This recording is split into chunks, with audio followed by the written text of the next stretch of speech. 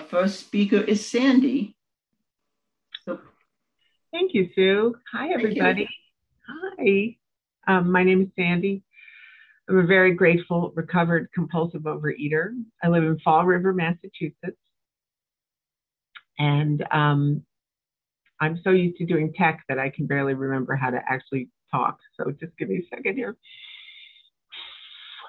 Thanks. I'm going to start with something I know, which is I'm going to screen share a picture of me from, I think I was 26 years old when this picture happened. So just so I can get that picture up for you. Okay, so the thing I want to tell you about this young woman, other than please admire those shoulder pads. I mean, come on, that was a beautiful, glorious time in American history. I look at this picture now and I see a beautiful young woman. And when I was that beautiful young woman, I thought I was fat and ugly. And that kind of breaks my heart, sort of makes me tear up. And I wish I could tell you that she went from there. I think I went to my first OA meeting in probably about 1990. And they said that I was going to write down my food and I was going to tell another human being what I ate. And I said, oh, no, I'm not. And I ran screaming in the other direction. And what that meant was that I then spent the next, I'm going to stop this for a second, but I'm going to come back. It meant that I spent the next 20 years dieting. I'd already started dieting when I was 12. I went to Pay and Ways. And then I spent those 20 years, if I'm completely honest, I spent pretty much the time from 1990 to 1992. I spent it trying to do anything but work this program. Every diet on the planet, to the point where I got myself, all that dieting got me to this. So this is 2009. This is 324 pounds. This is the result of 20 years of dieting, which adds up to 490 pounds lost and gained and lost and gained. Very often when you hear people speak, there's a lot of cautionary tale. So my cautionary tale is don't go to meetings 1 and 2 and then wait 20 years to go to meeting number 3. Just keep going to meetings. What happened after that? Good question. So I did my last dramatic weight loss in 2009. And this is a story about what I call the when-thens. So the first set of when-thens when I was younger are, when I lose the weight, then I'll get a really cool boyfriend.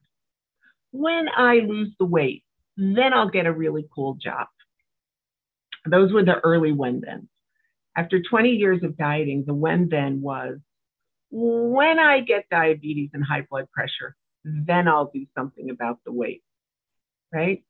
Well, guess what? 2009, 40-something years old, 48, and high blood pressure and diabetes. And I said to my doctor, I said, if I could just take a pill 3 times a day and never have to make another food decision, that would be heaven. And she said, well, I have a program I could send you to, which was a medically supervised weight loss program. I'm just going to say the word. They were little shakes and you added water, and I ate no food for 6 months. I just had these funny little shakes and I lost 120 pounds. So you would think, well, problem solved, right?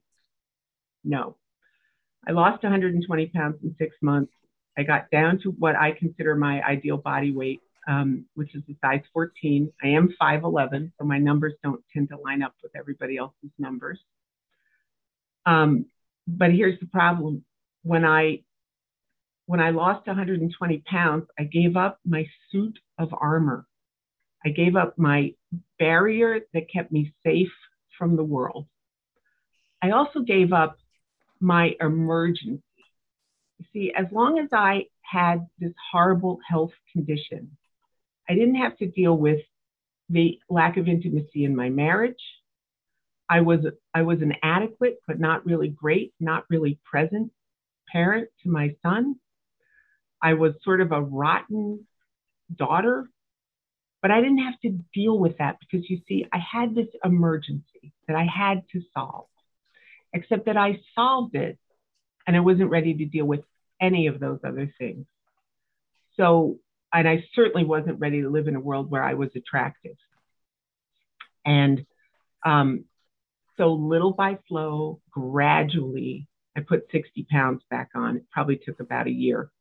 And I knew in my heart of hearts that if I didn't get help, I was going to end up weighing more than 324 pounds. The story was not going to end well. At this point, I'd been going to 12-step meetings and another fellowship. I will say that my mother passed away in 2016. When she passed away, she was 34 years sober. God bless her heart. And she, like the good mom that she was, she'd been dropping literature and gently sending the little nudges that, 12-step programs work. And she's probably contributed to me going to those meetings in 1992. And I don't know that she actually said it, but I kind of knew that. So I was in the Al-Anon. And all of my friends that went to that meeting would go to this other meeting on Tuesday mornings. And I was like, what is it? And they said, OA. And I went, ugh, because that is my response every time somebody tells me it's time to do another 12-step program. Got to be honest, it just is. But I started going to the meetings and I got my desperation. I understood that I was out of options, that I had no other solution to the problem, that I needed to deal with my food issue. And I had to learn what abstinence is. So let's take the focus off me, but we'll come back to me. But I want to talk a little bit about abstinence because that's what you're here to hear about, right? So start with the easiest definition first, which is the OA definition of abstinence. And just bear with me while I put it up on screen. So what is Abstinence in Overeaters Anonymous? Abstinence, the action of refraining from compulsive eating and compulsive food behaviors while working towards or maintaining a healthy body weight. And I want to tell you, I thought there was another piece to this, but the way I pulled it up on my screen, I can't find it. But anyway, okay. So what happened then? So I lost about 40 pounds. And I did it by stopping eating flour and sugar. I did it by writing down my food. I did it little by slow. And I'm here to tell you that it took a lot longer that way. And that I relapsed after 7 years of that kind of abstinence, because that kind of abstinence was still me negotiating with God. I'll eat this, but I'm not eating that. Or I can keep this, I'll let go of that. And it didn't really work. I was still eating compulsively and I relapsed. And this is the last piece of the most recent piece of the puzzle, is that I thought I was 20 pounds overweight and I thought that was okay for my age. And then in the last 2 years, I had to get really honest about my abstinence. I relapsed. I started taking my will back. I started negotiating with food. I was probably always negotiating with food. So I owned that I was in relapse. I got a new sponsor to work with, and I started working something that I now understand to be entire abstinence. No sugar, no flour. And by no sugar, I also mean, for me personally, no artificial sweeteners. That became the pivotal key to unlocking the entire abstinence. And from that process, I lost the last 40 pounds. And the miracle of that is I now weigh what that beautiful young woman weighed in 1986, except she thought she was fat and ugly. And I kind of think I'm all that, which is a miracle, right? I walk by a reflection and I see these long legs and this like skinny body. And I'm like, good God, smoking hot. Yes, 59 years old. Yes, wrinkly. Yes, a lot of skin. But you know what? I clean up good. And it pleases me to see my face and body. And that's good, right? Isn't that part of what we're here for? Acceptance. So that's been a miracle in my life. Okay. So I'm going to read a little bit out of the 12 Steps and 12 Traditions of Overeaters Anonymous. I'm going to try to put it on camera a little bit. I'm just going to read the first page of step 1, which in that edition is page 3. Step 1, we admitted we were powerless over food, that our lives had become unmanageable. And the spiritual principle of this step is honesty. In Overeaters Anonymous, we begin our program of recovery by admitting that we're powerless over food. Some of us have had difficulty with this admission because we've had so much experience in trying to control our eating. At one time, or periodically, most of us were able to do so. Our eating may be out of control right now, we persisted in thinking, but someday soon we'll again find the strength of character needed to limit our eating excesses. And this time we'll keep them under control. For all of us, however, the days of controlled eating grew fewer and farther apart until at last we came to OA looking for a new solution. So that's what I had to do. I had to own that I was powerless over food. There were foods that I was allergic to. I could not eat. Not because of the effect they had on my body, which was they would create craving, but because of the effect they had in my mind, which is they would create obsessional thinking, right? I'd get involved in those. I'd have relationships with certain food products.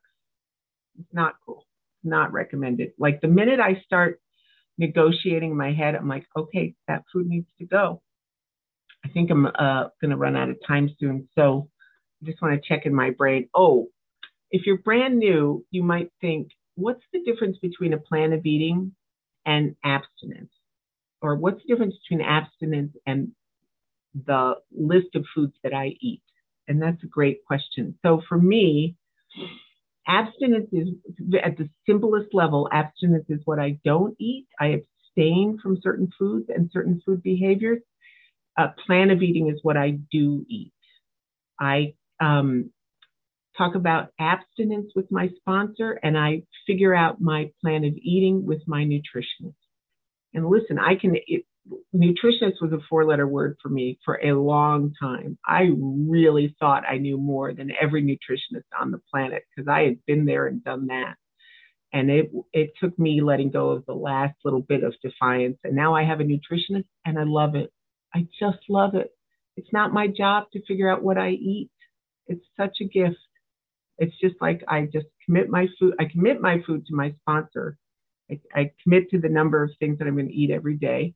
I write down my food every day. I use my nifty little app. I'll put my contact information in the chat. And if you want to reach out to me, I'll share with you what app I use and all that kind of stuff.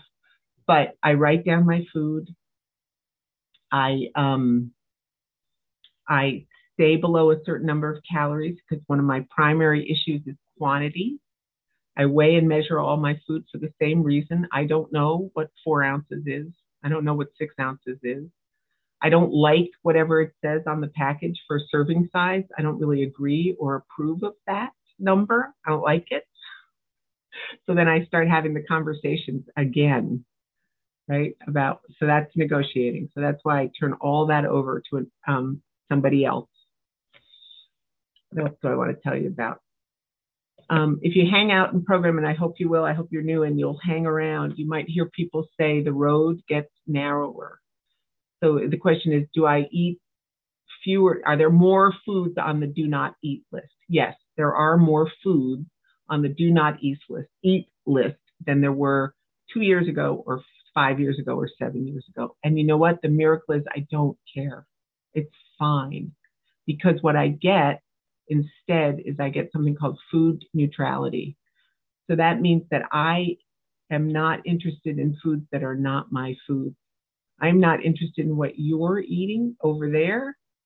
I'm not interested in the latest and the greatest product that has come out, that they have amalgamated 70 foods into something shrink wrappy and miraculous. I'm very proud of the fact that I can get in and out of the grocery store in 20 minutes a week, because I am not reading labels anymore to try to figure out if that thing has sugar in it, or this thing is, the right kind of a sugar. I just don't do any of that anymore. I just go get the food that I eat, and then I come home and I eat it. And it's kind of wonderful. It's kind of lovely. And it frees me up to be able to be present. I'm present for my son in a way I never have been before. I'm present in my work life. I'm able to concentrate. Oh, I should tell you also, this is kind of amazing.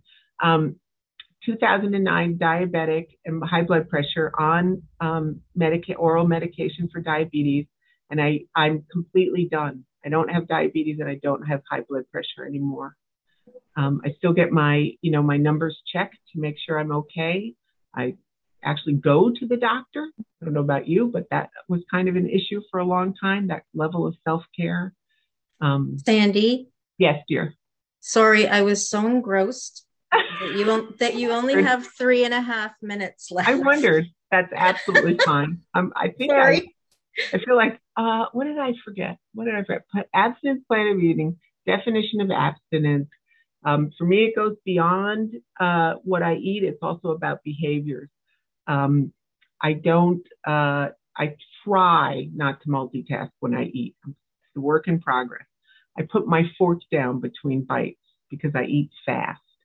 I don't eat standing up in the kitchen. I bring the food out and I put it on, a table with a little placemat, and I eat and I put the fork down between bites because I need that kind of help to slow down my food. I'm trying to think what else. You'll hear other people share other compulsive behaviors, eating in the car, eating after midnight. You'll hear lots. I hope you'll stick around and you'll hear. Oh, here's a good place to end. One of the things that was only recently explained to me was identifying in versus identifying out. So when I arrived in 1992, I identified out. I made it that those people were bad and wrong and I didn't belong there, even though I kind of knew I did. So now I identify in. I find the people that work the program the same way I do. I find the people that have the same kinds of challenges that I do. And instead of saying, oh, that's not me, I say, oh, yeah, I do that too. And that's how I identify in. And that's a great and good gift. And if you can give yourself that gift, I hope you will. And Susan, I think with that, I'm going to wrap it up. And I just thank you so much for the opportunity to do service today. Thank you very much. Thank you, Sandy. Our second speaker is Nancy B. My name is Nancy Beecham, and I am a compulsive overeater, and I am in love with Overeaters Anonymous. I have been abstaining, not a member of, abstaining on this program called Overeaters Anonymous for 45 years, and I am maintaining a 150-pound weight loss. And I have a request. I would like to ask everyone who possibly can to turn your cameras on. I believe this is not an I program, it's a we program. If you take the I out of illness and you replace it with a W, you get wellness. So if we work together, and I would like to see you, I would like to see your eyes and talk to the people who are listening to me. So if that's humanly possible, that's just my speaker's request. And I'd like to ask the timer to please give me a beep when I've done 10 minutes, another 5, and I have 1 left. Thank you. I did not come to Overeaters Anonymous to lose weight. I would have never believed it would have worked. And I had done it so many times, I would have never have been believed in a million years it would have lasted. I thought I was doomed. I came to Overeaters Anonymous because when I walked on the street, I was so ashamed of who I was that if I saw somebody I knew, I ran to the other side and hid. My children hid in closets when I would come home because I was bringing home men from anywhere who I thought could help take care of us because I believed I could never get a job and function as a real human being and that they wouldn't have a chance to survive. My parents were so ashamed because at one point I was helping run dope over the border with heroin addicts because I thought they would be my friends, because I felt that lonely aching that only an addict can feel. And that's how I got here, full of resentment and anger, a ball of rage and fear, 300 pounds, 5'2", and willing to do anything not to feel that pain. And when I went to my first meeting, there was a gift. A woman from the South Bay got up and she said, Overeaters Anonymous did not open up the gates of heaven and let me in, while Overeaters Anonymous opened up the gates of hell and let me out. And I was hooked. And back in those days, 45 years ago, I read the tools and I read a lot of the steps and I never saw relapse. I only heard that your suffering and struggling could be over at that moment.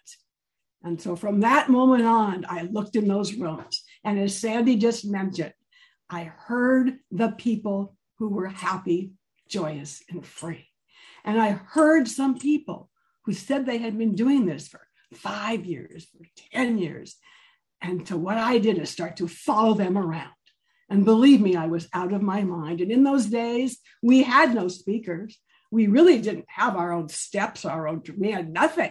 We just had with the people from Gamblers Anonymous and Overeaters and Alcoholics Anonymous were coming to our meetings. They were our speakers. And they didn't let most of us sponsor until we had 7, 8 years. They told us we were crazy to sit down, shut up, and listen. And so I am so thrilled for that foundation. I am so thrilled that they handed me a big book of Alcoholics Anonymous and that they turned to the doctor's opinion. And in this little thing called the doctor's opinion, it says very clearly that there are just some types of people who are normal in every respect, except there is an effect that when you put alcohol inside of them that occurs. And this effect changes everything for them, although they are often able, intelligent, and friendly people, exactly as all of us in these squares are today. However, what happens is when they start drinking, they get this phenomena of craving. And at the end, it says, we are familiar that it can only be permanently eradicated by one action, and it's called entire abstinence. And then I turn to a book that was written by our founder in OA was founded on January 17th of 1960, and this is about 1966, 67. It's called I Put My Hand in Yours, the first publication. And in it, she says, abstinence in Overeaters Anonymous means abstinence from compulsive overeating. It is truly as simple as that. According to nature, it is necessary for food to sustain life. According to the compulsive overeater, food is necessary to face life. And she says we cannot simply say, okay, I'm going to abstain from compulsive overeating. We need something more definite than that. So we suggest that we get 3 moderate meals a day with nothing in between, but low or no-cal beverages, and we avoid binge foods. These suggestions are a wonderful guide. However, OA as a whole cannot participate in any food. For me to tell you what I eat could kill another person who's listening today who may have a different type of this disorder. So I'm going to suggest that if you have a medical problem, such as overeating, you see a doctor or a nutritionist to get a plan suited. But that you remember, and in the very first food plan that we ever published, it said, compulsive overeating and abstinence is refraining from guilt-free eating. Didn't mention food in the definitions of abstinence back in the days. It talked about how I ate and how I behaved and how much I thought about food. Get a chance to go to a restaurant, you call ahead and ask for the menus. And they gave us a lot of suggestions. And here's my first one I'm going to give you today. I'm a very practical, I'm going to go with young woman. I got a cooler and I took it with me everywhere I went from that day going forward. And in that cooler, in those days, I had a can of string beans. Now I have a container with a lot of raw vegetables because I found out I was an angry person and it's good for me in the middle of the day every day in my abstinence to crunch. So every day I try to eat some celery and cucumbers and things of that nature. And now I'm on a no salt diet. So until I have these packs of sodium reduced tuna. And inside of it, there's a certain amount of ounces, which is appropriate. And I have some applesauce because sometimes sugar-free applesauce, that's appropriate for me. And I carry these things with me automatically. And it's like everything else. I used to put a certain substance on my food a lot. It's kind of red and sugary and it starts with a K, ends with a P. And, when I came here, I realized I couldn't do that anymore. And the first year it was hard, but after a while, I got so used to another substance that was yellow that I loved it. So I found out I had a lot of bad habits around food. And all I had to do was do them for a while and they would all change. So what happened for me is I believe abstinence has a lot more to do than what I put in my mouth.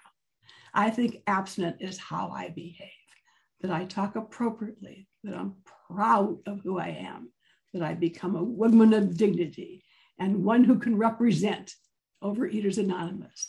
And Roseanne wrote another story in Lifeline years later about why she finally realized she had to have a goal weight.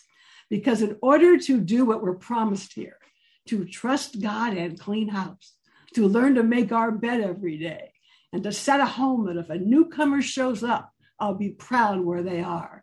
I had to change a few things in my life, my playthings, my playmates, and my playgrounds. I didn't have, when I came to Overeaters Anonymous, people in my life that lifted me up. People in Overeaters Anonymous started to say, Nancy, you were whole, you were complete, and you were perfect. I had a boss that told me, you were too fat to take lunch breaks, and it's Friday, those children can be sick and talk to you on Sunday. Hang up. And nobody treats me like that anymore. Because in the principles and the traditions of this program, I've learned how to live a life where people that come into my home are kind to me.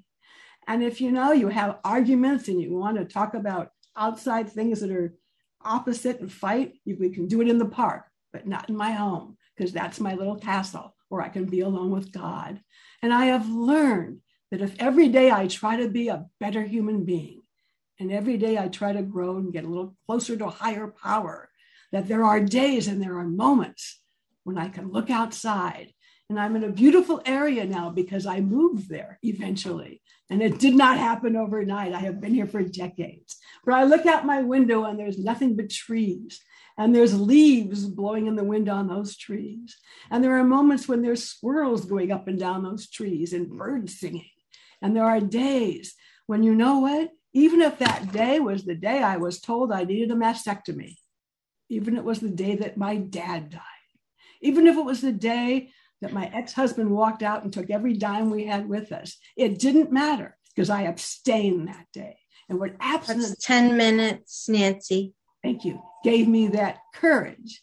And there goes the phone. Gave me the courage to be able to keep going on. So without abstinence, I had no foundation and no structure.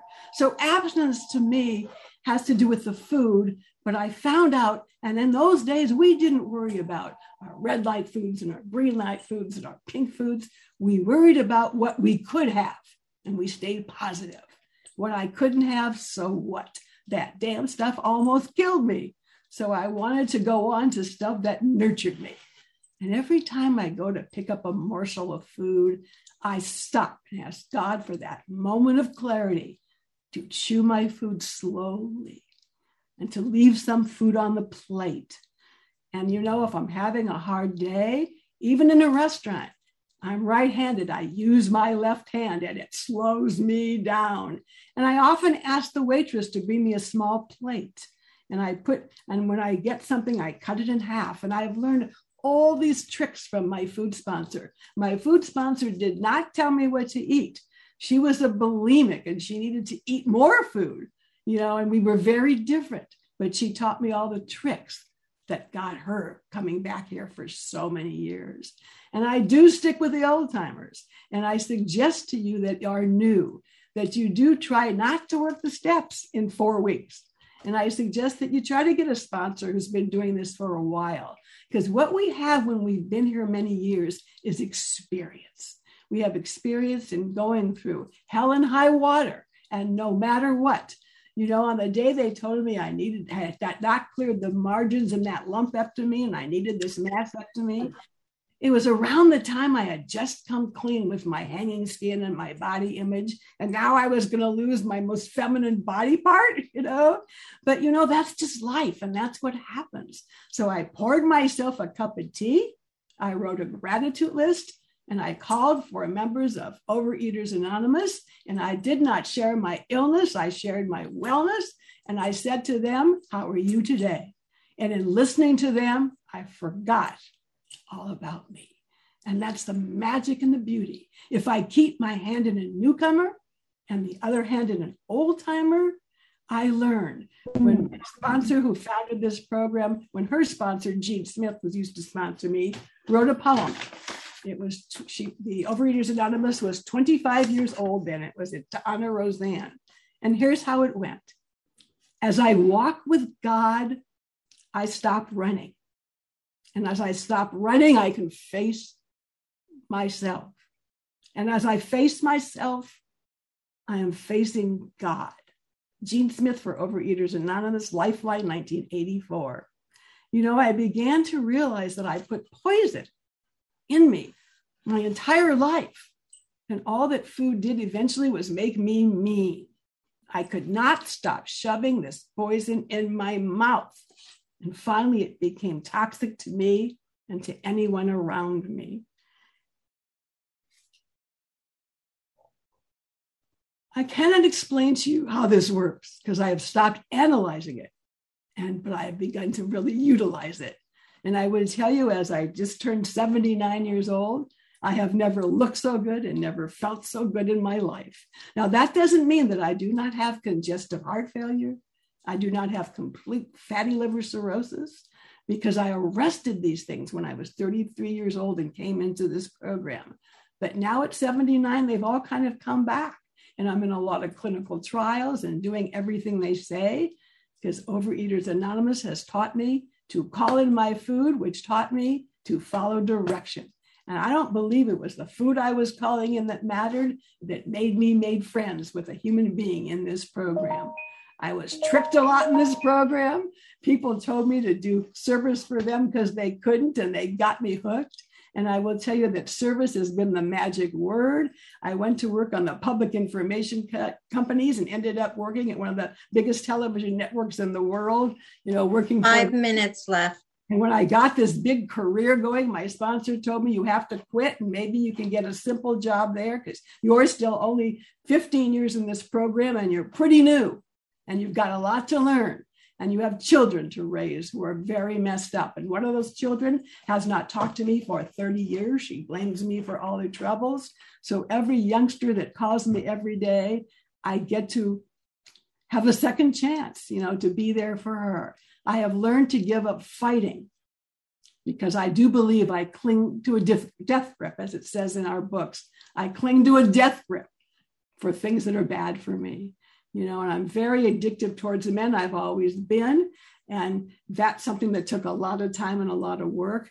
And that only came through putting God first. And again, I can only tell you as far as abstinence goes, It is the most important thing in my life that I now, if I could take you to my refrigerator, which you could, because I'm on the Region 2 business conference and I popped off that. I've been on that all morning to come here and I'm going back. And tomorrow night, I'm very involved in a thing where our founder made a tape years ago and we're playing it for the first 1,000 people of Roseanne talking about the beginnings of OA. I'll be speaking there. My meals for the next 2 days are prepared. You know, my little chicken pieces and my little turkey portions and you know, they're all cooked. And I've learned now I'm really not that interested in how food tastes. For me, it's just to nurture my body. And again, every morsel I pick up, I say, is this going to nurture your body? And I do that with every human being. Are they going to help you? And I turn now really quickly to honesty, purity, selfishness, and love, the 4 absolutes that we founded AA on. Every day I say, is what I'm thinking honest? Is it true or is it false? I am such an exaggerator. And purity, is it right or is it wrong? And selfishness, is what I'm doing today, well, will it affect another person in the world or in my home? And love, are all my attentions wonderful or are they a little bit ugly and off color? Am I trying to get something for myself? And when I put these concepts into my life, I begin to truly work our steps, which have principles, and our traditions. And I think for so many of us that there is so much here in humility. We are so based on the grounds to have abstinence. And I will tell you why I abstain. Because the co-founder of AA has on his desk a plaque. And it's about perpetual quietness of the heart. And he talks about to have no troubles, to not fret, to not be irritable or sore, to wonder at nothing that is done to me. You know, that when nobody praises me, that I can still be at rest. And when I am blamed or I am despised, I can still be calm. I can have a blessed home in myself where I can go. And I can have a deep sea of calmness when all around me is seemingly trouble. And that's what I have learned by abstinence. And that's the reason I have abstained for 45 years. Because there is a story called Keys to the Kingdom in the big book of Alcoholics Anonymous. And I hope you all get a chance to read it. It's the last page of Keys to the Kingdom in the big book of Alcoholics Anonymous. And it says there, you know, it talks about that I have had my share of problems and I have been rich times and meaningful times. However, I have had heartaches and disappointments. 1 minute. In life, I have known a great deal of joy and peace. However, it goes on to say that in the fellowship, we get together because of our mutual pain and despair. But then we get a newfound reason for working together, an understanding of love. It says, now I have a sense of belonging, of being wanted and needed and loved. In return for a bottle and a hangover, we have been given the keys to the kingdom. And I know that on June 28th, 1976, when I sat in my very first seat at my very first meeting, I had reached the promised land. I had reached the place where I would walk under an arch of free man. And I will close this little talk. I certainly wish I had more time. As you can see, I have a lot of joy for this program and what it's done for me. But I'll close it by saying that in success, I believe every one of you here today listening can be a success. And I'm going to tell you how. Abstain today and call somebody after this conference is over and ask them how they are. You may be changing their life for them to know somebody cares. So every one of you, just by being in this meeting and hearing this, has a chance to follow through and be a great sex today. And my thanks to Region 9 for allowing somebody from another region to come over and share with you today. And to Sandy, who's just become such a dear to me. Thank you. Thank you, Nancy, for participating in Region 6 convention. Sorry. That's okay. We'll now open the floor for 2-minute shares. Will the host open the chat for everyone? Can they ask questions or is it just shares? To share, please use the raise hand function found in reactions. If you need help, you can chat to a host. If you are calling in on a phone, please press *9. The moderator will call on you when it is your turn to speak, and you will see a prompt on your screen asking you to unmute. Please select unmute to speak. Please say where you are from and how long you've been in OA. Reminder, our traditions state that OA has no opinion on outside issues. Some examples of outside issues are politics, religion, diets, treatment programs, non-OA approved literature, and other 12-step fellowships.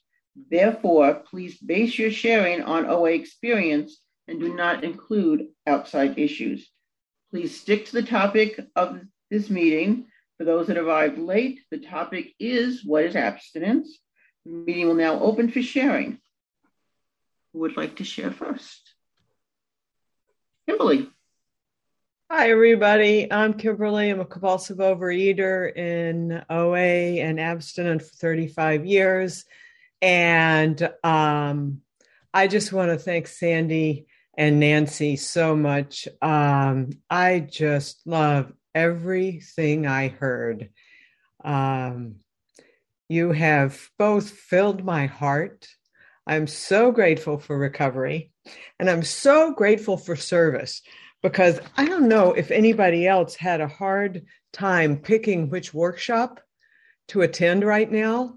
I had a little resentment at my program friends for putting 3 great topics at the same time. And there was a service spot that was open. And what does a co-chair do when she's asked to fill the last open service spot? She has to say yes. So I think maybe my higher power saved this spot just for me, so I would be here. So sorry to talk so fast, Christine. Anyway, thank you, Nancy, for zooming in from out west. Thank you, Sandy, for zooming in from Rhode Island. And thank you, everybody else, for being here. And I could keep talking until you raise your hands, but maybe if I put my hand down and shut up, you will raise your hands. Thanks. Thank you. Who else would like to share? You can raise your virtual hand by going to the reactions button. Pete. Hi, I'm Pete in the UK. I've been in the program for 4 months. This is my first conference and I'm loving it. Wow. Sandy and Nancy, that was so positive. I've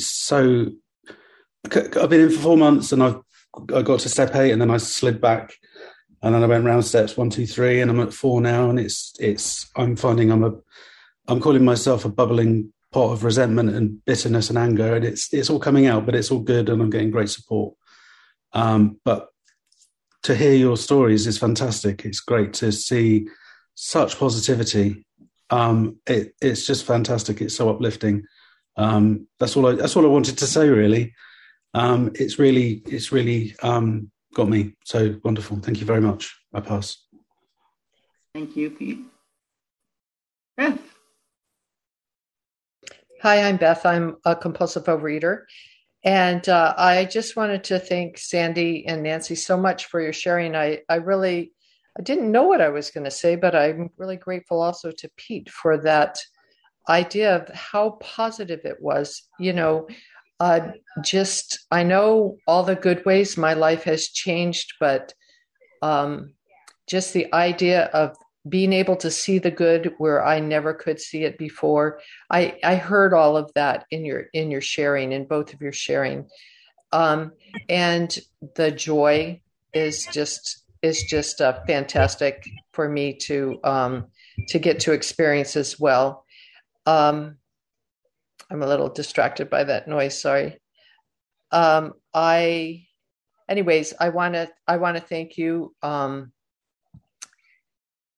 for the, I know what I was thinking of.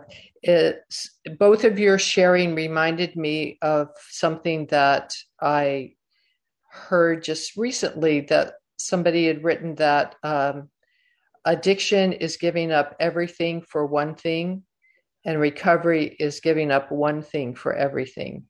And the speaker last night said, I came to lose weight and I gained a life. And I have experienced that as well. You know, the old thing, we came for the vanity and stayed for the sanity. But I am so grateful for the life I had and that you all are in it. And I'll pass.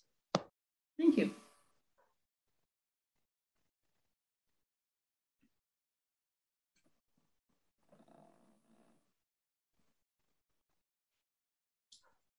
Can we take a question if there's no shares? We can take a question if there's no shares. Susan P. Hi. Oh, I better time myself or I'll carry on forever. Want me to time you? No, that's okay. I got it. Hi, I'm Susan. I'm a compulsive overeater. Yes, the shares were amazing. Thank you so much. I just wanted to share a little bit about my abstinence. When I first came into program, my don'ts, what I don't eat, what my abstinence was, I love that, was no chocolate and no eating after supper. That was it. I could eat all day if I wanted. I could, whatever. So that was my very first abstinence. And then obviously things got added because I'm a sugar addict. So almost all the sugary things are on there. Still not all of them yet. So, there's that. But I just, if you're new and you're just starting out, start small and make it black and white and easy to get some recovery.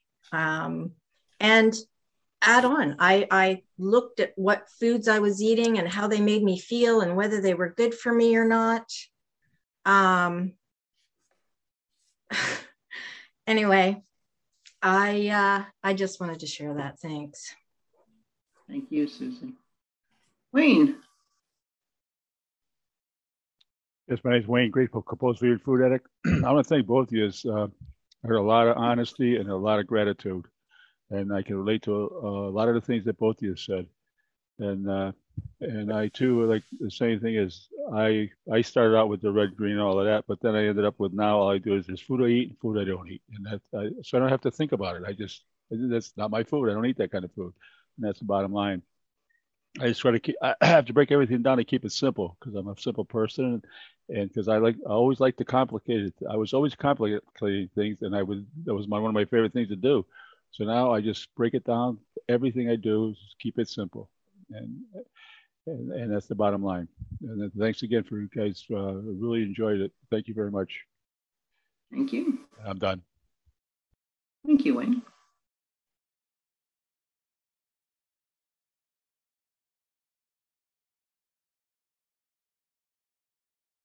Jeanette. Oh, geez, I still find that difficult. Hello, everybody. My name is Jeanette, and I am a compulsive overeater, and I'm a sugar addict. I have to thank both of you, Sandy and Nancy. My God, you both have helped me so much. I was going to go to another, not lecture, whatever, but I said, abstinence. I still get confused about what it means to me, and it was only by virtue of the fact that you guys did explain what it meant to each one of you. And Nancy, your exuberance and your earrings, I think, show your kind of personality. Your short haircut, you were really so joyful. And I had to say for myself that I'm tired of sharing negativity or people who I talk to. They want to know about my problems and I'm very willing to talk to them and they love to help me. I'll be honest with you. I always was the, what do you call it? The one that was sick, even in my group. And I've been in AA for many years. I'm tired of it. I'd like to be more like both of you, understanding what your abstinence is. And I don't want to be honest. I don't want to give up my balsamic vinegar and tons of salt. I don't want to give up. And I wonder, am I ever going to enjoy my food? Am I ever going to when I give up everything, or do I just do it to nurture myself? right now, everything I love is what I have to give up. And I have a feeling you're going to say, well, everything I love is what's not good for me. Anyway, thank you. This convention has been beyond. And I want to thank my sponsor who has guided me to this. And I want to thank you both so much. And I love the fact that you have us seeing and that you wanted to see our faces. That's so neat. Bye-bye, you guys. Thank you. Okay. Who's next?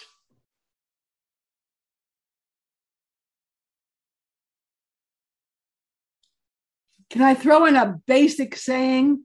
To get something you never had, you have to do something you never did. Mm-hmm. Nobody's got any questions on abstinence? Don C.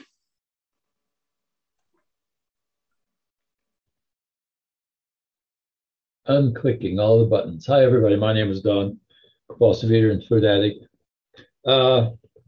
January will be 40 years for me since I came into the program. Shortly thereafter, hopefully, one day at a time, I'll celebrate 38 years of abstinence, maintaining about 185-pound weight loss now for 3+ decades. What I learned in the program early on, and then eventually, I just followed the directions early on. That was the main thing. I argued and argued and argued about everything under the sun. And they said, you come here to argue, or you come here to get well? And I always thought that was a trick question. But I was in bad shape. And I said, okay, tell me what you want me to do. And they told me what their experience was and what I needed to do. And so I began to do that. And of course, it started with a food plan. But what I learned fairly early was that this wasn't about deprivation. This was about going to freedom. I was being deprived by eating all this crap. I was a prisoner of this. Learning a new way of eating was, in fact, going to show me the door out of the damn prison. And so I first thought deprivation. They said, no, Don, it's the opposite. And you know what? I trusted them because they seemed to know what they were talking about. And it was true. So I've been free of the obsession for a very, very long time. I don't think about the food. I know what I eat. I still write my food down every day in my daily journal, every morning, still write it down. Believe it or not, after all this time, I still weigh and measure at home. I just do it. It's just habit. And it's what I need to do. But I'm not thinking about food at any time, no matter what's going on in the world. And I have some serious health issues going on now. Well, food never comes to mind. That's not what I do. Food is a drug that I don't need to take to try to comfort myself or escape. So abstinence is about being free. A food plan is just one of the tools. We use it to help us get there. But abstinence for me is just a result. It's about freedom, having the obsession lifted. But I got to do the work. I wish it were a magic wand that touched me on the top of the head and said, bang, that's it. But I got to do the work. So that means the planning, doing all the things that I need to do it. Thanks. Thank you. Thanks, Dee? Hi, I'm Dee. Thank you so much for the speaker sharing. Really, really incredible. I am a recovering sugar addict, still a food addict or compulsive overeater. I'm on 207 days abstinent from glucose. And I am not sure how that happened. And I'm afraid because I can't integrate. Like, it's like, I just say that and it's like a lot of detachment and I don't know how it happened. There was a lot of sugar binging into sugar comas before that, 2 or 3 times a day. So it's like, I want to integrate my abstinence so that I can keep up with like what's the reality is today. Because there's also fear about what about if I don't integrate it, then what if I can lose it? Like if I can't even understand how it's happening. And then I had 2 other quick questions. It's just that, that like, how do I deal with the fear of missing out at not attending food events? Like if I know I need to go really full abstinence. And, you know, for example, there's a meal fundraiser and friends are going, and yeah, I could bring my own food, but the whole point is it's a fundraiser for a meal, but I'm going to be missing out on the social element. So by not going. So I think I've just opted out not going. And then just another question about as I have more energy from being abstinent, more energy to participate in life, I'm going to see some friends, and they know now that I'm not having any sugar, and they're seeing that I don't eat things and making accommodations, and I'm expressing my needs. And there's this fear of, what if I relapse and I'm going to look like a total failure, that I told them, and this is what I need, and then I go back on it. And I know I can't worry too much about tomorrow, but it's just about how to incorporate, you know, my food needs without feeling all this shame or even inviting shame, you know, not necessarily needing to say that it is a problem of mine, just to say, this is what I eat and this is what I don't eat, and how to start having those conversations to support my abstinence with, as I participate in life more. Thank you. We unfortunately are running out of time, Dee. What I'm going to ask is that if you want to stay around afterwards, and we'll ask some of the old timers to stay around and talk to you. Natalie, you're the last comment of today. Real quick. Oh, hi there. Hi, thanks. My name's Natalie. I'm a compulsive overeater and bulimic. I just wanted to say thank you for this topic and for everyone's sharing. And I did have a question around abstinence. If any of the speakers had abstinence with compulsive exercising, if they can speak on that. Thank you so much. Bye. Okay, again, we're going to close the meeting and then we'll stay open for a few more minutes with those who have questions. We'd like to thank everyone who attended the workshop. And I'd like to thank both of the speakers and all those who participated and all who worked at the workshop. We'll now close with the Serenity Prayer. Everybody can unmute if you'd like to and join in the Serenity Prayer. God, grant me the serenity to accept things I cannot change. I can. And the wisdom to know the difference. I'm going to jump on and try to answer all these questions in a couple of sentences, because I think the answer is pretty much the same. In Overeaters Anonymous, we live in the now. We live in today. And when we really get into prayer and meditation, we learn to live right now, in the moment. And I suggest for all of you that maybe you can get a little lemon tree and put the lemon tree on your porch or on a windowsill and watch those lemons. They just kind of bounce around and they grow, and some get brown and some get yellow and some get white. And, you know, they don't seem to care if they're fat or thin or this and that. They just utilize the sun. And I think that for us, you know, when I was new, I asked somebody, well, I'll have skin if I lose 10 more pounds. And they said, just lose it and then we'll worry about it. You know, and the idea is we have a program here where we learn to write. To God help me discover the truth of what's really going on. And you'll find all your thoughts are thoughts that really aren't very valid. Anything I thought got me a seat in Overeaters Anonymous, you know? And so I learned eventually that I had to clear out my mind, and that this was a program of learning to be quiet and to be calm. So my suggestion might be perhaps you think about clearing out your schedule, and maybe just for 6 months or for a while, maybe don't go to your family event. Maybe on Thanksgiving, you go to a meeting and you get 4 members of program and you eat your appropriate foods together where it's safe, and you get some fit spiritual condition under your belt. Because when we get a little stronger, but it takes time.